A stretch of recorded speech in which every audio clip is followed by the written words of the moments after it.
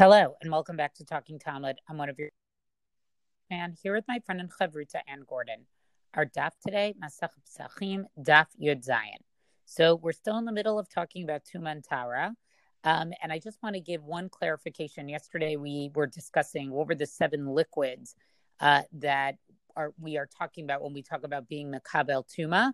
And we listed 5 of them, and there are 7. So I just want to go through all of them quickly.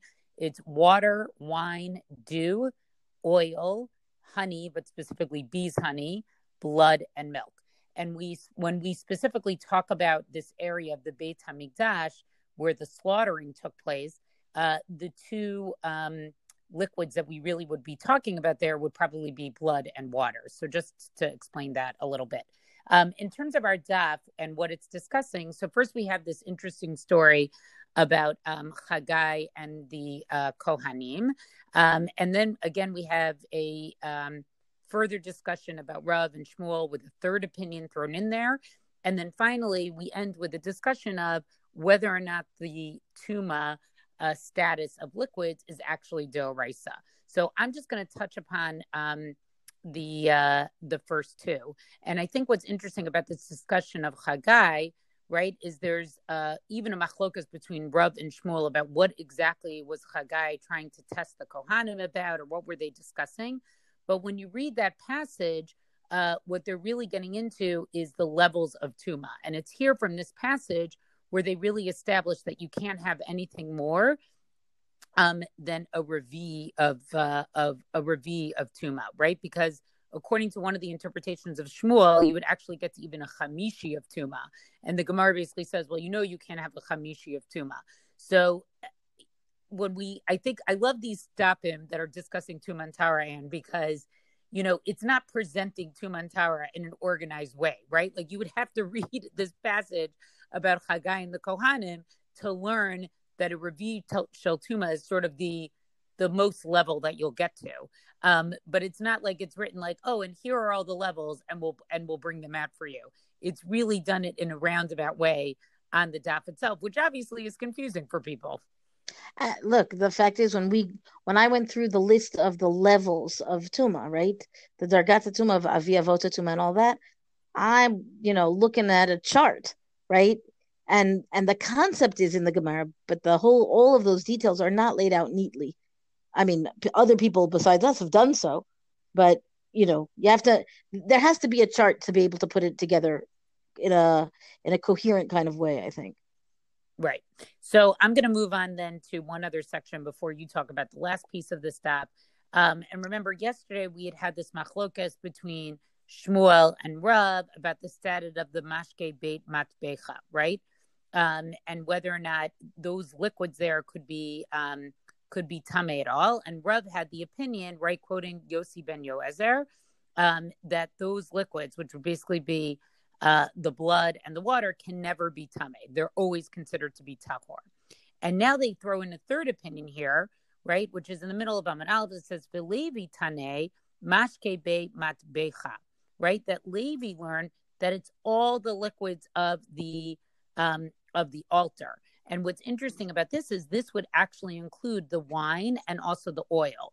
So whereas the machlokas of Rav and Shmuel really, because you're just talking about the slaughterhouse, would really just have to do with blood and water, Levi's understanding of what this is would actually include wine and oil. And I think we can sort of understand where Levi's opinion would come from, because one of the things that we discussed yesterday is, in a way, we have to have this protection of saying, and I know you're going to talk about this a little bit more also, about how this fits in with liquids, if it's Tuma Deoraisa or not Deoraisa. But once the liquids in the Beit HaMikdash can become tamei, that's going to lead to all different types of complications. So, Shmuel and Rav, the machlokas is going to be over, blood and water, and is it always tahor, or can there be some types of way that it could be tamei? But Levi's going to throw in, no, I'm going to say it's any liquid that could possibly be of the altar. That's literally what it means. And therefore that would also include wine, and also the oil, which were often brought with korbanot.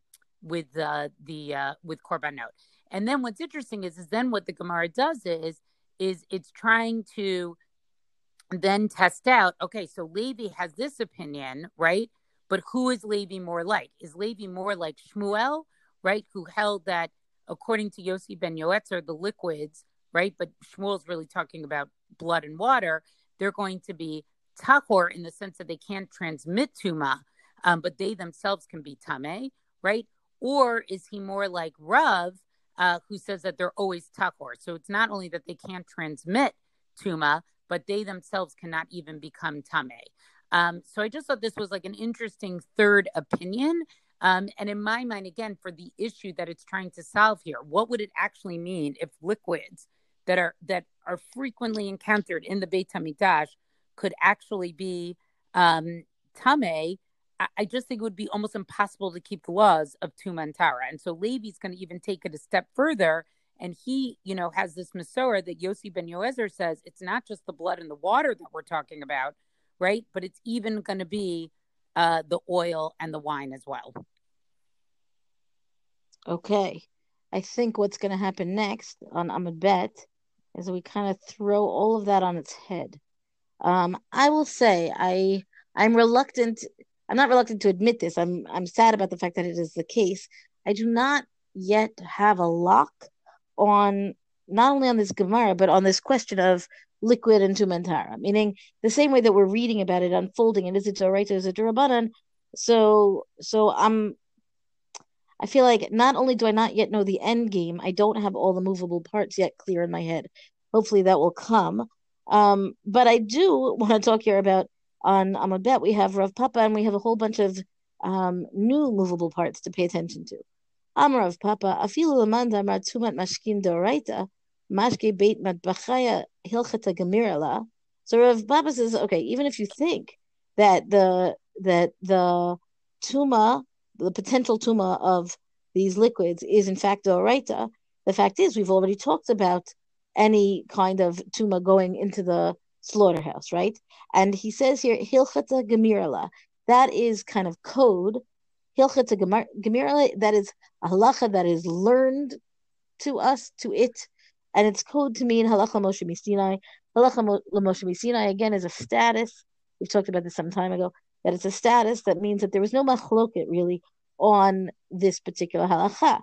So, and this is your point, Yardena, that the liquids within the slaughterhouse were pure, regardless of what you think about liquids in general anywhere else. So the question then is, do you have what do you do with that if you have halacha Moshe Misinai that the Beit Mitbachaya liquids are not ever going to be considered tameh? What does that tell you about liquids in general, or does it tell you anything about liquids in general? So the Gemara continues. Amar le Ravuna Bered Rav Natan le Rav Papa Vela Had Amar Rabbi Eliezer Ein Tuma Lamashkin Kol Ikar Teda Hare Heid Ben Yoezer East Sreda Al Mashke Beit Mitbachaya Dakain. Right? So he says, Rabbi Eliezer said that there's no tuma for liquids from a Doraita perspective, and we know this because Yossi ben Yoezer, who we talked about yesterday, said, talked about this specifically about the slaughterhouse to begin with. So what are you trying to tell me, that it's halacha Moshe Misinai? We don't even need that, right? Or alternatively, if we do need that and we know that, then what do we need Rabbi Yossi ben Yoezer for? So Rav Huna Bered Rav Natan continues. He continues the same sentence here, or the same thought, I guess. Ve'i hilchata gemirala. If this is halacha Moshe Misinai, my gamrina mina. What do we learn from it? Can you derive anything from this principle? Which brings us, meaning us talking Talmud, to an important point, which is that once you have a statement that is halacha Moshe Misinai, there's a principle that you can't derive anything further. There's no halachic principles that you can derive from a statement that was halacha Moshe Misinai, meaning it's just what it is, and you can't extrapolate from it any further. Which I suppose, when I think the things off the top of my head that I know to be halacha Moshe, that have the status of halacha Moshe Misinai, some of them feel like by fiat, right? Meaning that is the tradition, and we do not deviate from it. And to me, it makes sense, certainly intuitive sense, that we would not then derive other halachot from these kinds of statements that become, listen, there's no machloket on it, there's no dispute. That's already pretty remarkable. So then we're not going to then get into trying to apply it further somewhere else. Yeah, go ahead. Sorry. No, I mean, I found this whole discussion to just be very interesting. The idea that this would have to be a halacha l'Moshe Sinai. And again, because a lot of this Tuman Tara is not particularly explicit in the Psukim itself. And, to have sort of this body of law of Tuman Tara, which in itself is maybe, and this is just my modern take on it, it's a difficult concept to understand. I mean, it felt much more real for the people who practiced it in the time of the Beit HaMikdash. But even the concept of it is so strange. And then to not have it sort of laid out clearly in the Psukim, some of it obviously has to be sort of tradition teaching from generation to generation. So it makes sense that there would be something that's halacha l'Moshe Sinai. And it also made sense to me that particularly halachot around the temple would fall into that category. Well, Ravina and Rav Ashi come forward to reject Rav Papa's position here. Right. So what do they say? Amar le Ravina le Rav Ashi, v'ha Rav Shimon damar tumat mashkin doraita d'Tanya. Didn't we say that it's Rav Shimon? Isn't it Rav Shimon who says that the tuma of liquids is doraita? And then he's got a breita that says d'Tanya Rav Yosef Rav Shimon omrim lakelim torin laochlin tmein. So now we end up with an interesting division, I guess, between how we're going to treat liquid. And I find it really interesting that the Gemara, and I guess that the halacha goes this way, that there seems to be a discussion over whether your liquid, where is this liquid that's coming in contact with anything else that's going to become impure. So the question is it in a vessel? What if it's on the ground? So Rav Ina continues, he says here, V'hacha ka'amar Rav Shimon, b'kelim tmein, b'karka torin. The moment you have liquid in kalim, in vessels, then you are in a situation of them possibly or probably being ritually impure, right? But if they're on the ground, if liquid is on the ground, then it's pure. And perhaps this explains the slaughterhouse question, where the liquids are kind of, I assume, gruesomely, I guess, all over the place, right? It's not because we've got a storehouse of liquids. It's because there's liquid that is, the lifeblood of the animal, whatever it's going to be, and it's going to be on the ground, right? Nobody's standing there to store the blood, God forbid. So the Gemara says, if we're talking about this as a halach l'Moshe Sinai, then why would it make a difference where the liquid is, right? Meaning the question is, perhaps this is not halach l'Moshe Sinai after all, meaning, and if we're going to say, because if you want to say that it's not going to be rendered impure, then why would there be a difference between whether it's in the kalim, in the vessels, or on the ground? And the conclusion here, I really like this. The Gemara says, gosh, yeah, that's difficult. Meaning it's difficult, according to Rav Papa's opinion, that halacha Moshe Sinai, to square this question of liquids in the vessels versus on the ground. Why would it make a difference? So it seems to be a contradiction in terms to the halacha Moshe Sinai that liquid is always pure. And I like that the Gemara affirms that indeed this would be difficult. I want to just continue one more drop. Pardon the pun. Amar of Papa Hada Amar Bakarka Tohorin. You made me laugh, Anne. Sorry, you'll have to start again. Amar of Papa Hada Amar Bakarka Tohorin Lo Shanu Elamayim Aval Dam Lo. And now we're talking about the slaughterhouse. Rav Papa says that when you're talking about the liquids in the Beit HaMikdash that are pure when they're on the ground, and Chazal taught, and the Chachamim taught this halacha, they're talking about water. But what about blood? So according to Rav Papa, it does not apply to blood, meaning blood could be impure even on the ground. According to Rav Shimon, even, right? That's apparently. So that's a question. Like, are we going to draw this distinction between? Now we've got a distinction between not only where the liquid is, but what the liquid is. And then the Gemara gets a little bit further detailed into the kind of water and what if it was in a mikveh. I want to take just the last little bit of this Gemara. Well, it's not the last bit of the Gemara, it's the last bit I want to talk about, is takes this question of, again, what is this liquid? Where is this liquid? One step further. Amar Mar, Rabbi Yehuda Omer, L'chol Tameh. So they said, according to the Breita that was, quoted up above about the possibility of impure liquids, the Rabbi Yehuda says, La kol tameh, they're all impure, right? Let's just turn it on its head again, right? We just thought that everything could be pure. No, everything is impure. What does that mean? La meimra, to say, to sever Rabbi Yehuda, tumat mashkin latame tumat kalim deoraita. Does that mean that Rabbi Yehuda thinks that when you have an impurity of liquids, that it's transmitting, that it's going to give off the tuma to the kalim, and all of that is deoraita? And v'hatanan, and didn't we learn in a Mishnah? Now, a Mishnah should line up with Rabbi Huda. Kol hakelim yesh lahen achorim v'toch. Every kli, every vessel has an achorim, the outside, and or an exterior, I guess is the nicer way to say it, v'toch, and the inside of it, the interior. Kagon hakarim haksatot hashkin martzufin. Whether you're talking about pillows or blankets or bags or a different kind of bag, right? All of them are going to have an inside and an outside. So the Gemara says, "Nitma tocho, nitma gabo." If the inside is rendered impure, then the outside is also rendered impure. So if you have an impure liquid that's on the inside, now the whole kli becomes rendered impure, which I think is interesting because I might have thought anyway, as I said, I don't quite yet have a full handle on this. I would have thought that what's making that liquid impure is the fact that it's in a kli.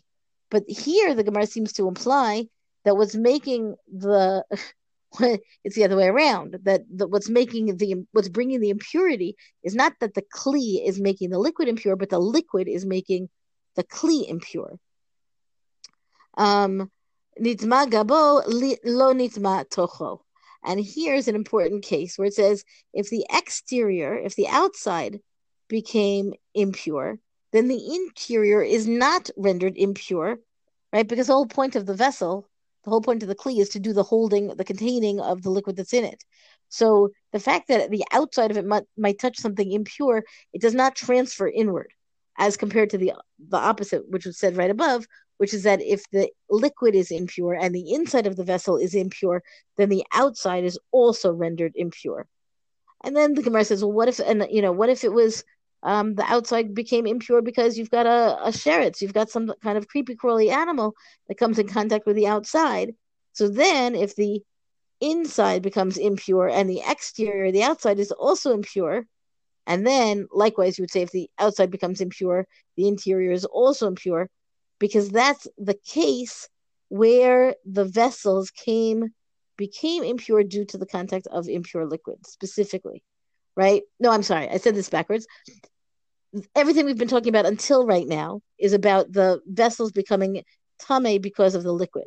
But if they became impure not because of the liquid, but because of a creepy crawly, then the creepy crawly impact of tuma, the interior, the inside becomes impure because the outside is also impure, and vice versa.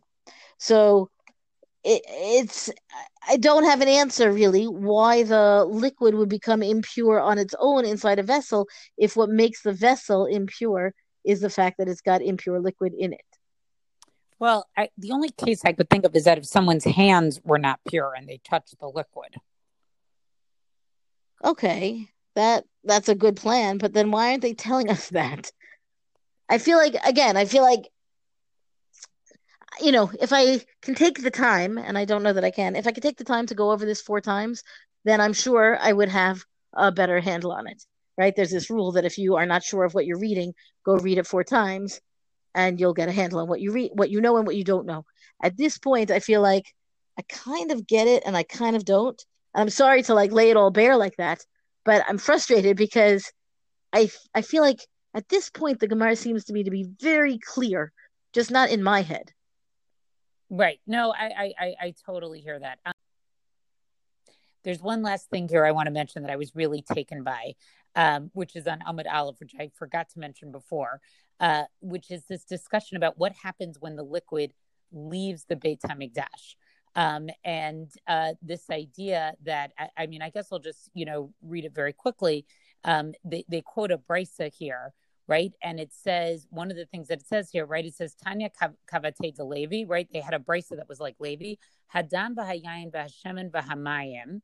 Mashke beit matbicha shenit me'u bifnim v'hotzin lachutz tehorim, right?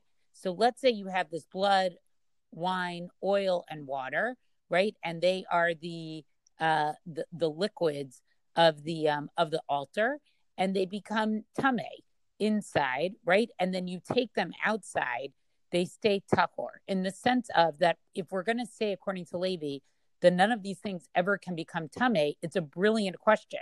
Well, what happens if these liquids somehow leave the Beit HaMikdash? Do they still stay tahor, or do we say, no, now they actually can become tameh, right? And then it goes on to say, nitmu b'chutz v'hichnasim bifnim tmein.